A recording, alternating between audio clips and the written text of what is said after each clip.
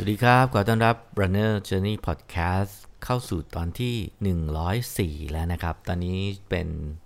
ช่วงเวลา5:30นะฮะกลับมาพบกันได้มีเวลามาอัดกันตอนเช้าแบบนี้อีกครั้งนะครับ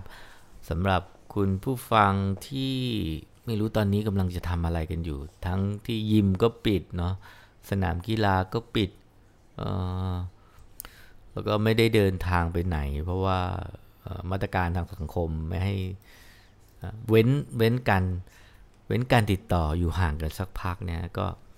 ก็ถือว่าเป็นโอกาสดีที่ได้ work from home เนาะแล้วก็อาจจะมีโอกาสได้ฟังพอดแคสต์กันมากขึ้นนะฟังไปทำงานไปไม่รู้จะดีไม่ดียังไงโอเควันนี้เป็นตอนที่104นะฮะคุยกันสบายๆเหมือนกันกับเบื้องหลังการถ่ายทำชีวิตออกวิ่งนะฮะชีวิตออกวิ่งในตอนที่ชื่อว่าช่างเสริมสวยออกวิ่งอันนี้ยังไม่ได้ออกอากาศเนาะแต่ว่าไปถ่ายเรียบร้อยละ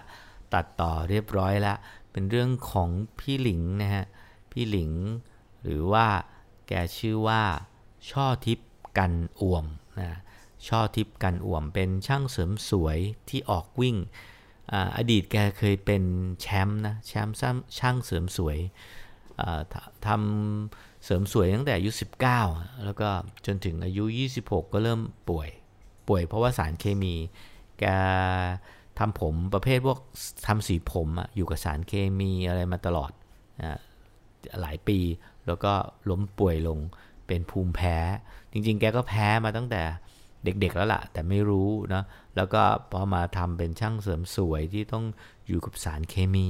ก็เลยล้มป่วยนะไปฟุบหน้าห้องหมอไปเข้าพบหมอที่โรงพยาบาลตำรวจแล้วก็ด้วยความที่ต้องรอหมอก็ล้มฟุบ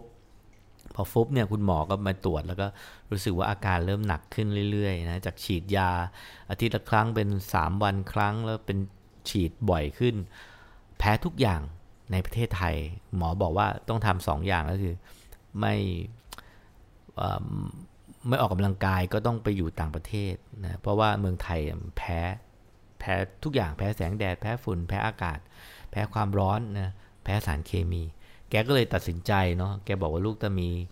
าสีตาสาจะให้ไปอยู่ต่างประเทศก็มันก็ไม่ใช่นะไม่มีเอาเงินจากไหนแกก็เลยตัดสินใจออกวิ่งนะนั่นคือปูพื้นฐานเรื่องราวของพี่หลิงแต่ว่าผมจะย้อนกลับไปในสู่วันที่เราไปถ่ายทำนะ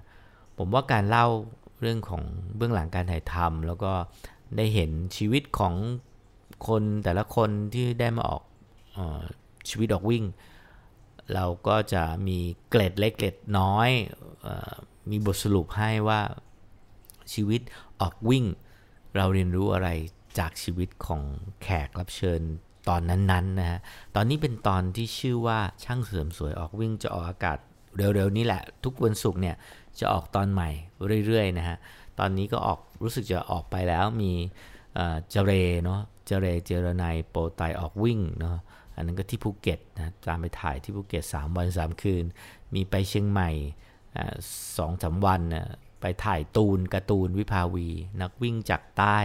กับชีวิตที่ต้องเลือกนะแล้วก็รู้สึกจะมีวันศุกร์ล่าสุดก็เป็น CEO ของบริษัทเชฟรอนประเทศไทยCEO ออกวิ่งนะฮะชื่อพี่ก๊วยนะฮะพี่ก๊วยนี่ก็คือ CEO ที่วิ่งรอบตึกดินสอธนาคารไทยพาณิชย์จะมีบริเวณรอบๆช่วงกลางวันคนอื่นก็ทานข้าวเนาะพี่ก๊วยก็มาวิ่งร้อนๆตากแดดผมก็ตามแกไปวิ่งร้อนๆตากแดดกับแกวันที่แกทำงานแล้วก็ไปเห็นบรรยากาศการทำงาน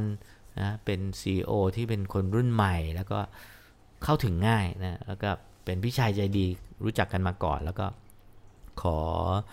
ให้แกพาไปที่ทำงานแล้วก็ได้ไปเห็นวิธีการทำงานวิธีคิดวิธีการออกกำลังกายในแบบที่หาเวลาคือแกบอกว่า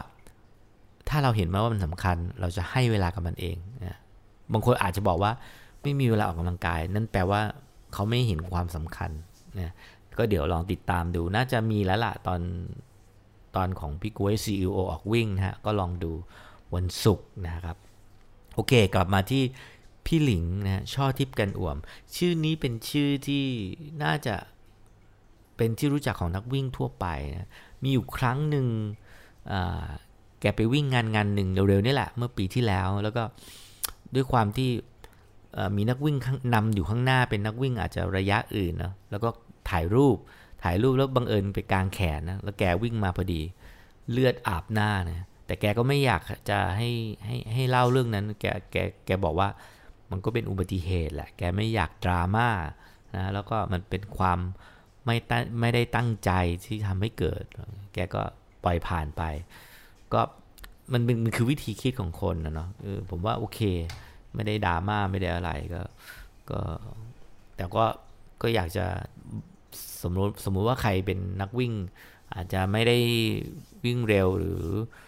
วิ่งในงานวิ่งซึ่งตอนนี้ก็ไม่มีเนาะ โดนปิดเวลาไปวิ่งงานวิ่งก็เวลาจะกางแขนทำท่าอะไรเงี้ยก็อาจจะต้องดูคนที่วิ่งข้างหลังที่เขาวิ่งเร็วหน่อยก็อาจจะวิ่งสวนมาหรือวิ่งตามหลังมาในจังหวะที่แซงกระชั้นชิดพอดีอันนี้ก็ต้องระวังนะก็ช่วยกันโอเคมาเล่าสู่การฟังให้เห็นถึงบรรยากาศที่ผมตามไปถ่ายทำพี่หลิงกันนะฮะก็คือพี่หลิงก็อยู่ที่บางบ่อนะจังหวัดสมุทรปราการเนาะแกเป็นช่างเสริมสวยนะแกเป็นชาวสวนที่ปลูกข่าเป็นอาชีพของบ้านแกนะแล้วก็แกเป็นนักวิ่งที่เหมือนนักวิ่งอาชีพอะล่าเงินรางวัลจริงๆจะเรียกว่าล่าก็ไม่ถูกก็แบบเป็นนักวิ่งที่ได้เงินจากการวิ่งนี่แหละเอามาเลี้ยงชีพนะคือคำว่าล่าเงินเนี่ยมันจะให้ความรู้สึกลบๆเนาะแต่ถ้าแบบว่าวิ่งเพื่อเลี้ยงชีพตัวเองมันก็จะอีกความรู้สึกหนึ่งซึ่งรายได้ส่วนใหญ่ก็จะเป็นอย่างนั้นวิ่งก็มีหลายคนเป็นอย่างนั้นเช่นพี่สัจญาที่เราไปถ่ายทำเนาะพี่หลิงก็เป็นอีกคนหนึ่งที่ได้เงินรางวัลแล้วก็เอามาดำรงชีพซึ่งคนแบบนี้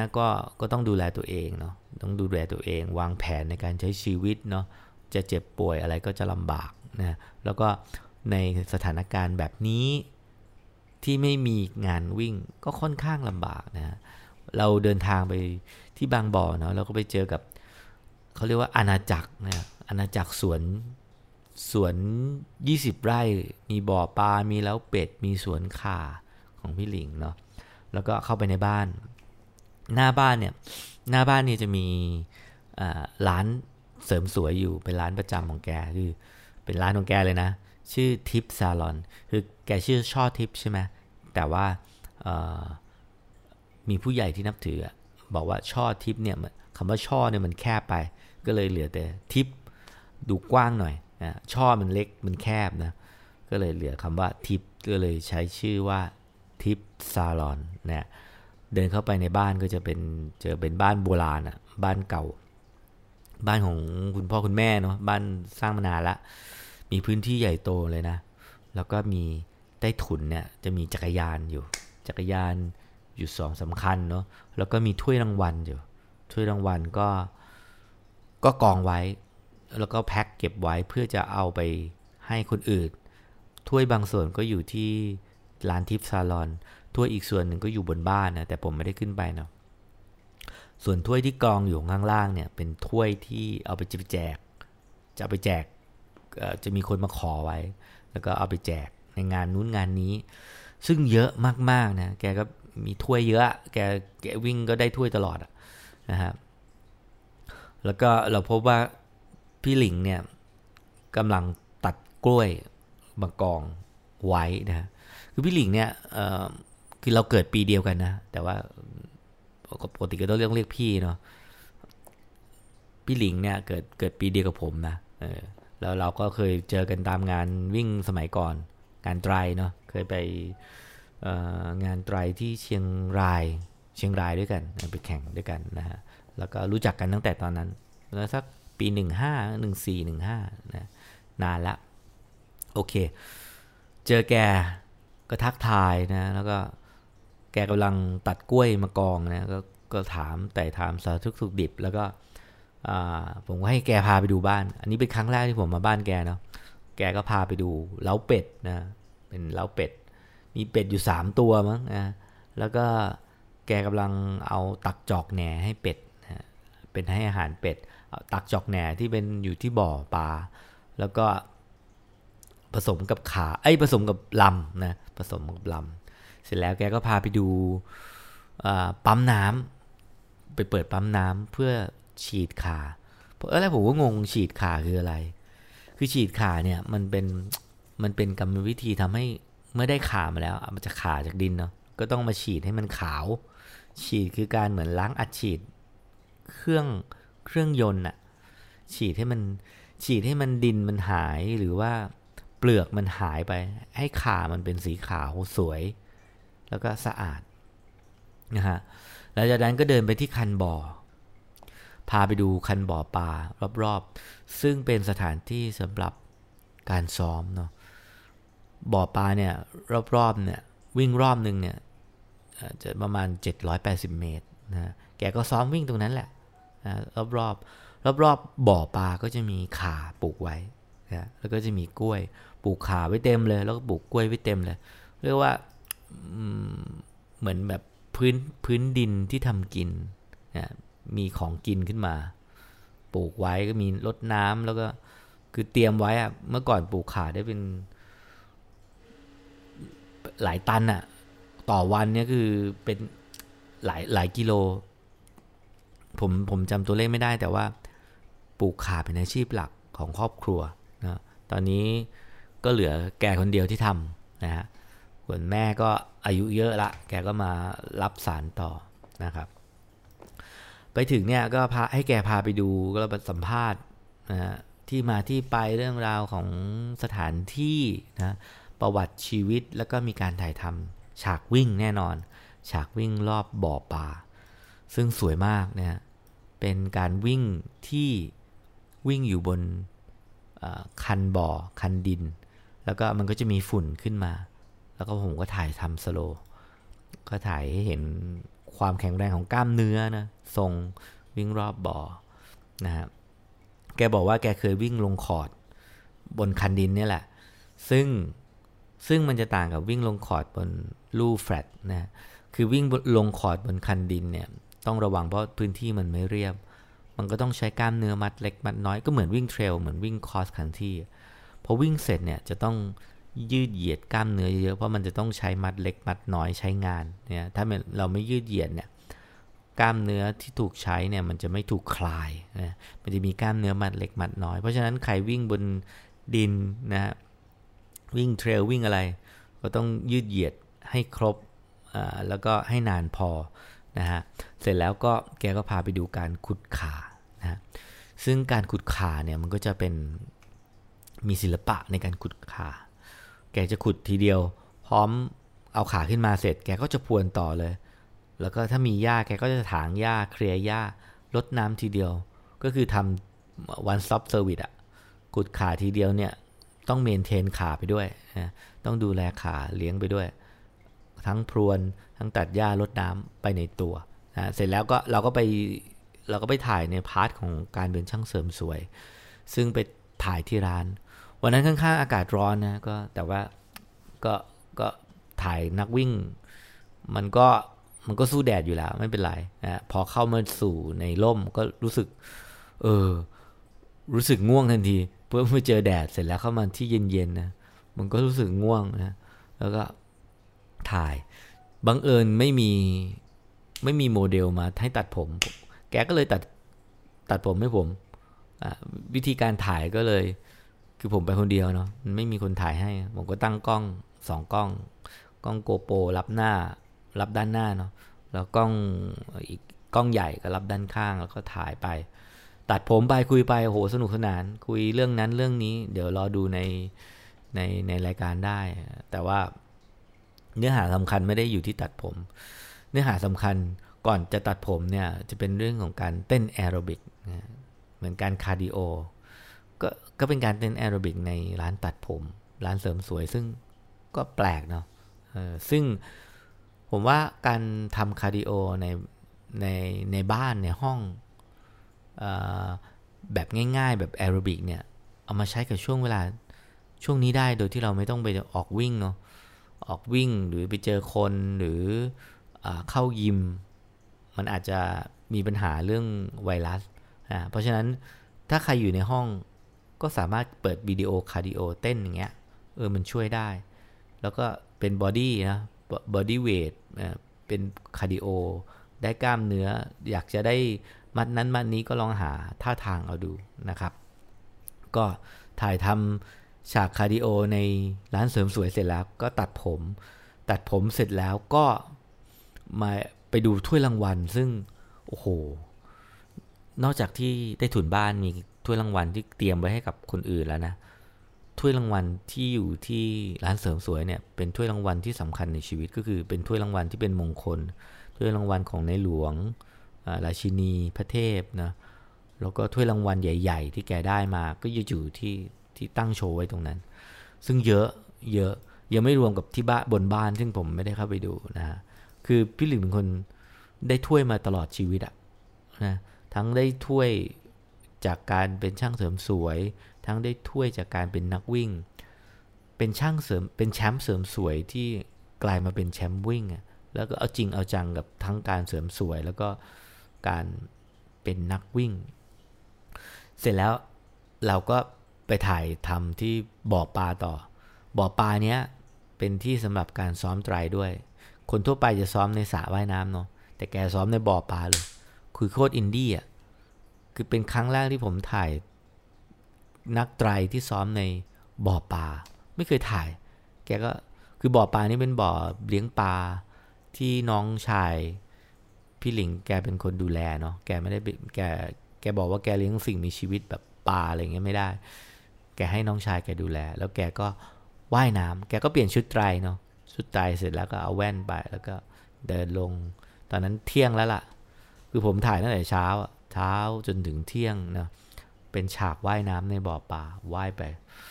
บ่อปลามัน700 เมตรมั้งกี่ร้อย300 เมตรทางตรงนะทางตรง300 เมตรก็วิ่งไปเป็นแบบ endurance ไปว่ายเป็น endurance ว่ายยาวไปกลับแล้วเรื่องที่มันมากคือแกเคยเล่าว่าแกก็ว่ายอย่างเงี้ยแล้วก็มีลูกค้าช่างตัดผมลูกค้าตัดผมเดินมาแล้วบอกช่าง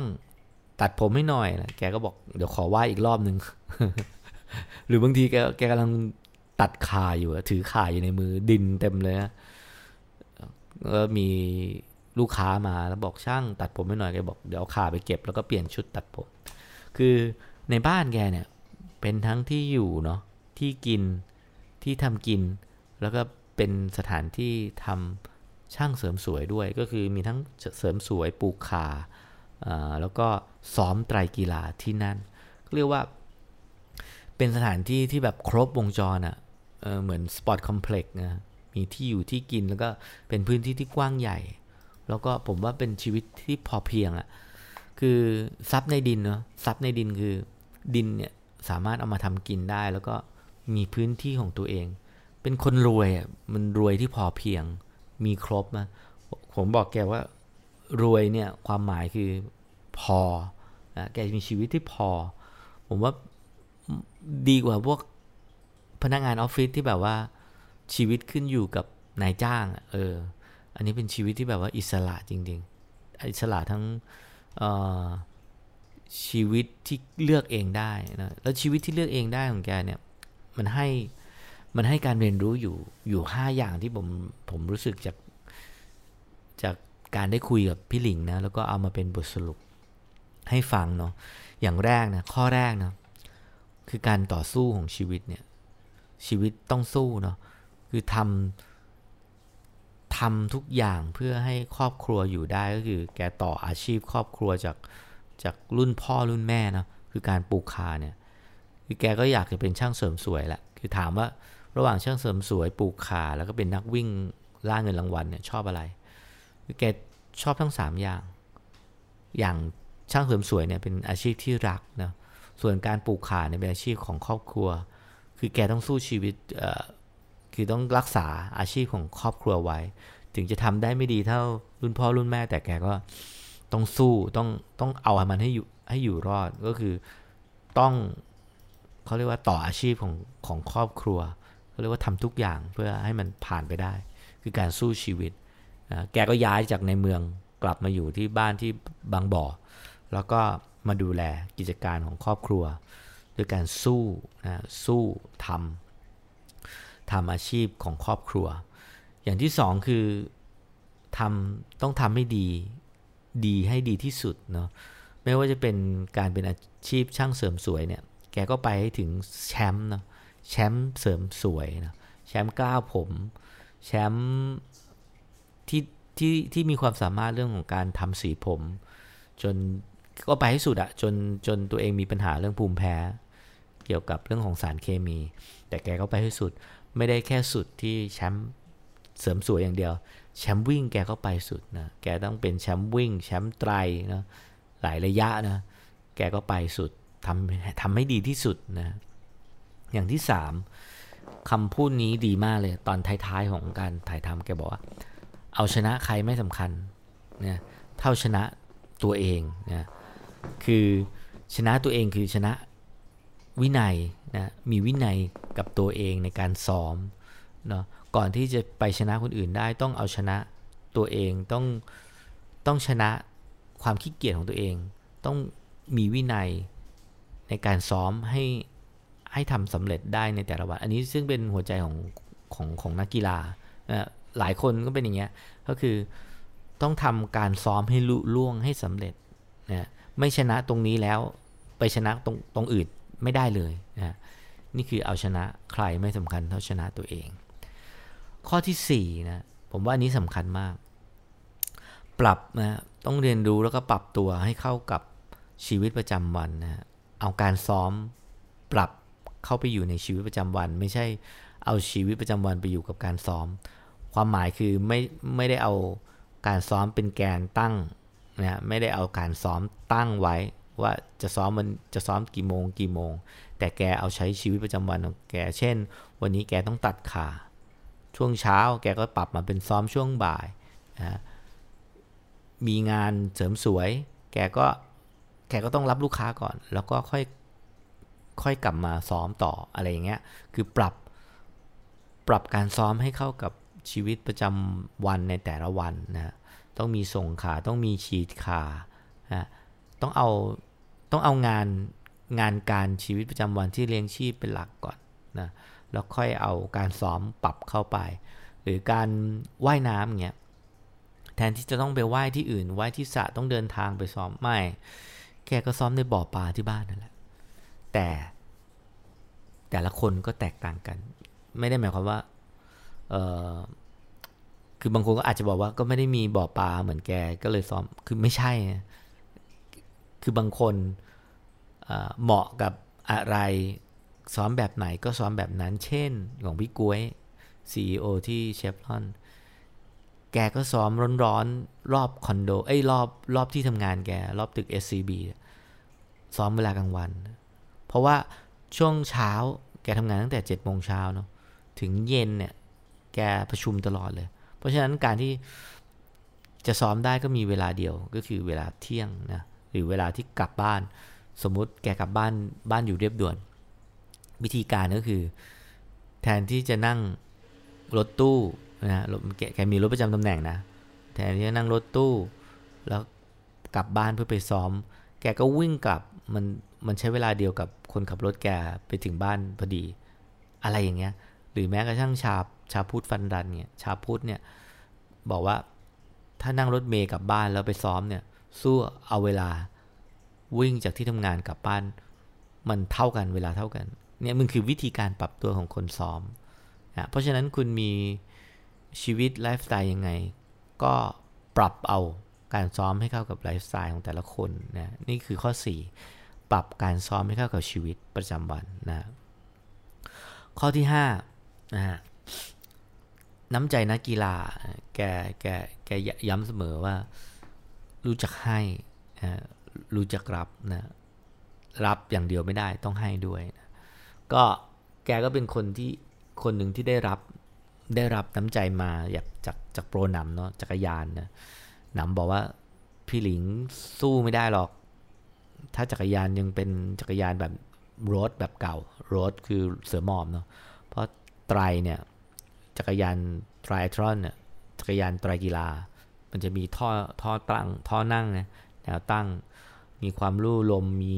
แอโร่รถไตรเนี่ยแล้วก็กินแรงน้อยกว่าลงมาวิ่งได้เซฟขามากกว่าแกหนำก็ให้จักรยานมาคือเรื่องน้ำใจนักกีฬาได้รับมาแล้วก็ให้คนอื่นต่ออะไรเงี้ยแล้วอย่าไปดราม่าอย่างแกโดนคนกางแขนแล้วไปโดนหน้าแกแล้วเลือดอาบแล้วแกวิ่งมันมีอยู่ภาพหนึ่งอะถ้าลองไปค้นดูเนาะ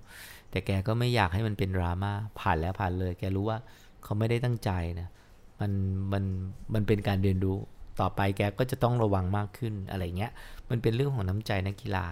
แล้วก็ไม่ดราม่านะแล้วรู้แพ้รู้ชนะรู้อภัยแกก็จะมีเพื่อนเยอะแล้วก็